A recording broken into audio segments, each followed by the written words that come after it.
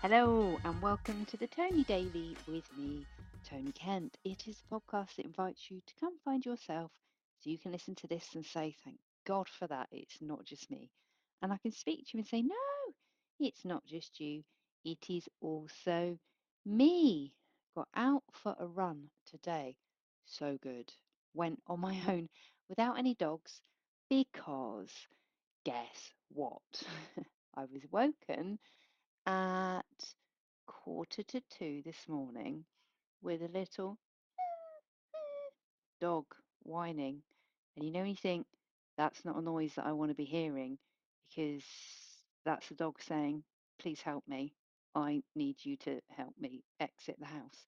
And I went downstairs and fortunately I turned on the light in the hallway. And this is because I have learnt from experience and saw that Luna had puked all over the hallway rug. And it was the sort of colour where I thought, actually, I don't know which end that's come out of. But thank Christ, because I have previously gone downstairs in the dark, stepped in dog vomit, and I never want to do that again.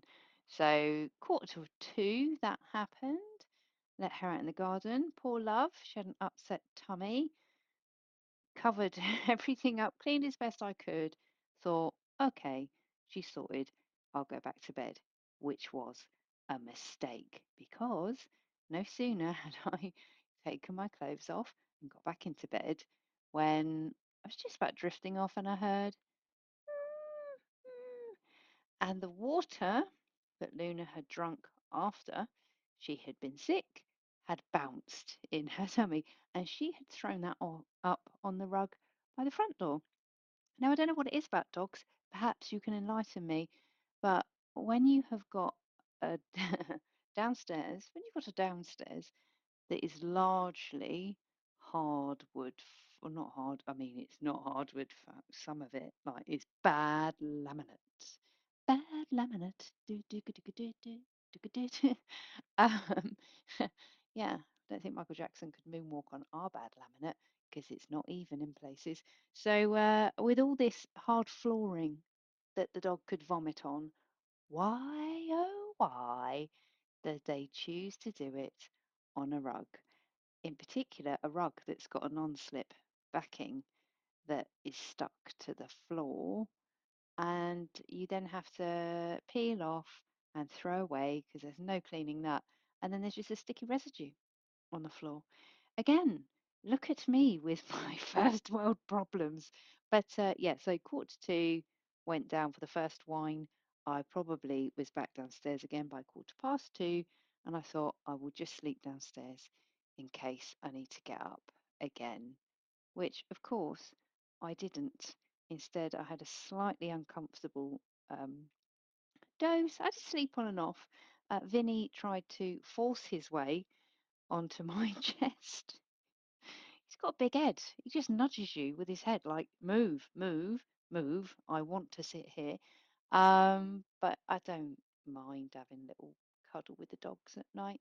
So it came to pass that this morning Mr. Kent took out Vinny, and I said, Luna cannot go for a run because she's had an upset stomach. I will run by myself. Oh God, it was so nice. I ran so fast as well because I wasn't being, made to stop by a dog that constantly wanted to urinate, Vinny, or pulled by a dog that is so desperate to go to the toilet that she needs to drag me under a tree, Luna. Um, and I have had quite a busy brain recently, and I thought, what can I do to make my brain a little bit less busy? And so I've been practicing, like last night when it was hard to drop off to sleep, because, dogs, I was doing the count backwards from 6,000. Works for me. I think the idea is you get so entrenched in trying to go, right, hang on, 5,429, 5,420. It kind of concentrates the mind. And I guess like counting sheep, and because you're counting backwards, it is hard, like you're inclined to go more slowly. I think that's the idea. You're using a bigger number and going backwards. So, anyway, that helps get me off to sleep. And then I have taken a pause from listening to music when I run, and that has been very helpful.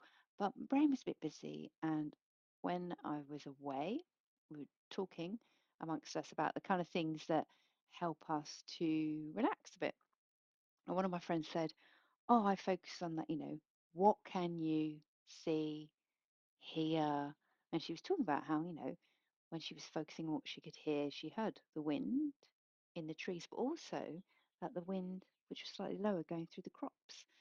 And I thought, I'm going to give that a go today. And I had been taught a technique which was list 5 things you can see, 4 things you can hear, 3 things you can feel, 2 things you can smell, 1 thing you can taste. So I guess the idea is it takes you through your senses, and on some of them, like what can you smell, it does sort of take you a while to work it out. And on the what can you hear, I was thinking on my run, like I saw someone opening a van door, and then I thought, oh, I can hear someone opening a van door. But actually, what I could hear was their feet on gravel and the creak of a hinge on a van. So it did sort of focus my mind and gave me something else to think about, and it caused me to be a bit more creative in how I labeled what I could hear.